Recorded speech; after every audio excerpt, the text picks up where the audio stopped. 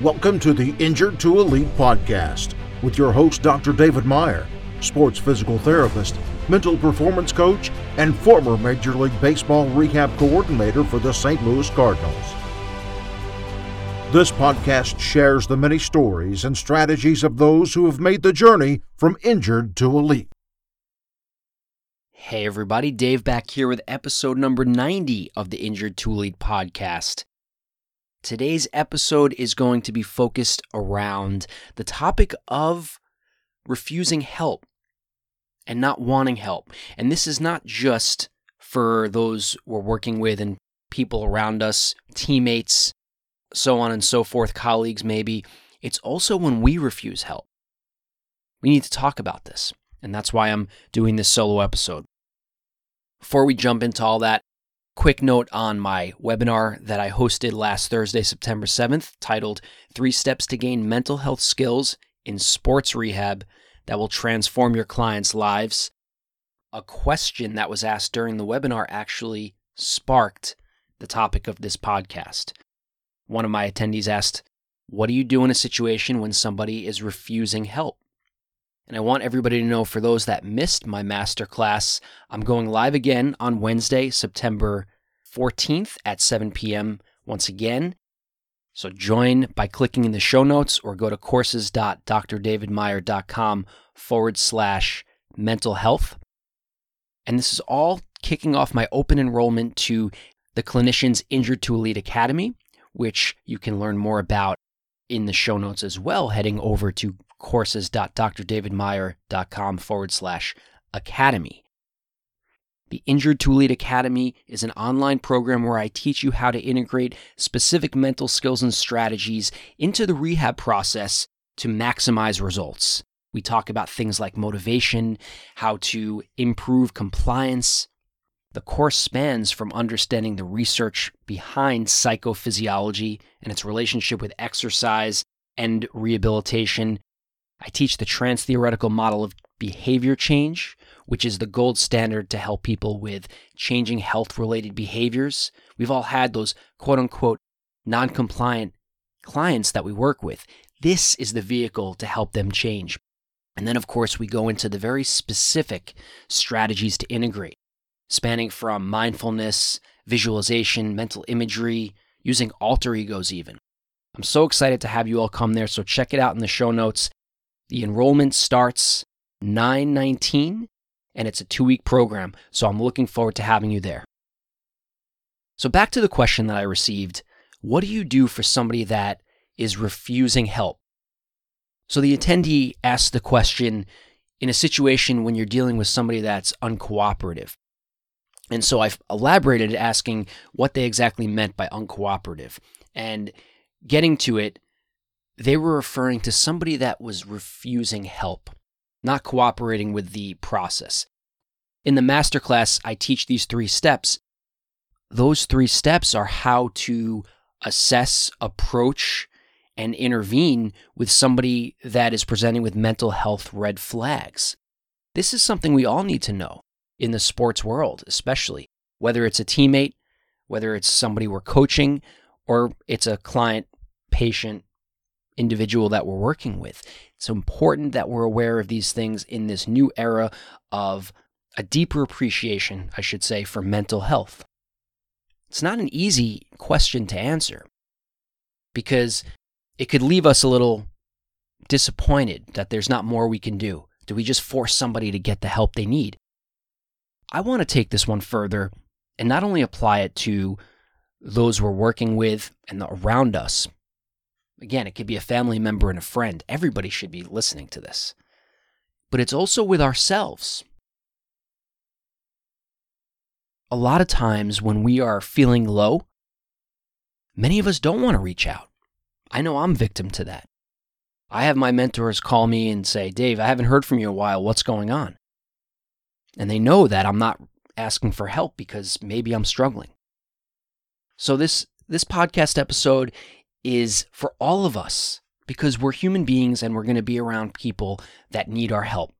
And what better service can you be in this world to others by helping those people that are in need when they especially don't know how to ask for the help, or don't know how to receive it, or are not ready for it. The first thing that's important, whether it's ourselves that need help or those around us, is someone's safety in danger. If someone's safety is in danger, including your own, and you're the one that needs the help, then that's the tornado warning. Not a watch, that's a warning. Meaning, something needs to be done.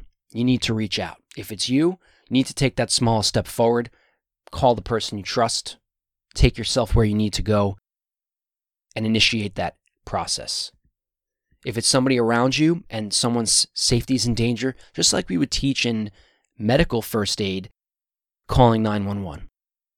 You need to make sure that the situation is safe. And if you have to act, then act. And I talk a lot about trusting your intuition. I listened to a podcast, Rich Roll, one of my favorite podcasts and one of the motivations behind me starting one. There was a podcast with Guru Singh where they talk about the 3 I's: intuition, instinct, and impulse. I think intuition is such an untapped resource that we possess, and we can leverage it. We have these antennas, and we need to learn to trust those antennas. Mindfulness and taking a pause is sometimes the way to do that. So when you are feeling certain things about a situation with somebody around you or yourself, when you have that feeling you can't describe of something doesn't feel right within me, that's your intuition about yourself, your interoception, we call it. In these situations, when you know it's an emergency, take action. As I say, actions come before feelings. These are the moments where time is the essence. You have to do something about it. And I think the best thing you can do in those moments is taking the smallest step forward to get the help you need. If it's somebody around you where we're talking about a very dangerous situation, whether it's going to be inflicting self-harm or harm on another, or in a really bad situation on you, then you have to protect yourself. You have to involve other people. I'm not going to give you specific directions because it depends on the situation. And as a disclaimer, there are mental health first aid classes out there to take, and this is certainly not replacing that. The conventional sports rehab process can be isolating, frustrating, and downright ineffective. Whether you're an injured athlete or work with them, I have found that training the mind is the X factor in making a true injured to elite transformation. This podcast was born through the writing of my book, Injured to Elite, a guide to empowering yourself to transform your life after injury, available in all formats, including paperback, audio, and ebook on Amazon. In addition to my book, I've also founded the Injured to Elite online community, who have access to my coaching, mentorship network, and premium content. Click the appropriate links in the show notes if you're looking to take those next steps in your Injured to Elite journey, and send me a DM at Dave M. Meyer on Instagram if you want to learn more. Back to the show. Getting that situation out of the way first. Talking about moments where it's more vague. Setting up an example here. We sense somebody is not feeling right. We see the signs. They're withdrawn. Maybe they have a very blank stare on their face. And we approach them. We listen. And when we try and speak with them, they tell us they don't want to speak. They'd prefer not talking about it. Of course, this comes with the territory. A lot of times it becomes a vicious cycle for the individual in mental health crisis, where part of the disease, if you will, if it's at that level, part of that compels the individual to push people away and withdraw themselves further. That's why it's so important that we look at mental health from a medical and health perspective, not just someone's personality. So in these situations when they're refusing help and they say this, what do you do? And I want you to take a moment and think about that. How would you respond to it? Take a moment and think about a situation where you didn't want that help. What was going through your head? Maybe it was just too many difficult emotions that were stirred up in you to speak about and you didn't know how to navigate it. Or your mind was set on taking a certain action, and you didn't want anything to get in the way of that. It's important that we are able to empathize with these individuals in those moments to better understand what they're going through so we can help them. And that's ultimately what they need, right? It's important to go through specific steps, and I talk about this in the masterclass in the context of sports rehab. Ultimately, in this situation, you want to make sure that they still have the information they need. If it's a situation where you're concerned about self-harm, in that situation, you definitely want to leave them with information about the National Suicide Prevention Lifeline, 988. Everybody should know about this. As you provide them that information and take the proper steps, letting them know, when you're ready to speak, I'm here. I'm here to speak with you when you're ready. A lot of times, especially in the field of sports medicine and physical therapy and chiropractic, all these different areas of sports rehabilitation, we want to jump in and we want to fix. And I've learned working with some of my mental health mentors, in the psychology space, it's not always about fixing in the moment. A lot of the work is done internally. The person has to be doing a lot of the fixing. We're facilitators. And in these moments, it's important to have our own mindfulness. And I talk about this in the masterclass as well. So in that moment when somebody is quote unquote refusing help, try not to judge them and let them know when they are ready, you're here for them. And you might be surprised. They might be able to get the courage and come to you when that moment arises. And I also want to take this time to put it back on you. In those moments when you're pushing people away, I understand. I'm somebody myself that has done that many times. I want you to tell yourself in those moments, when you're ready to seek out help, other people are going to be there for you. And I want you to remind yourself that you're going to be one of those individuals. You're going to be there for yourself when you're ready. I understand that right now it's tough for you to do that.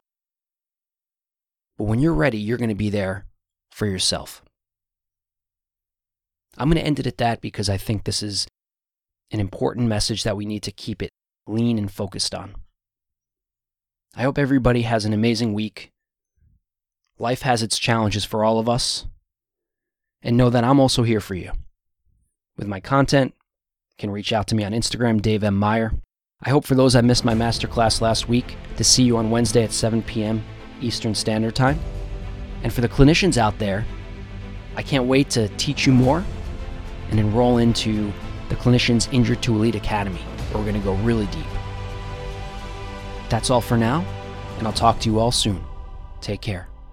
Go to drdavidmeyer.com to find out more about David, the Injured to Elite Network, and his book, Injured to Elite.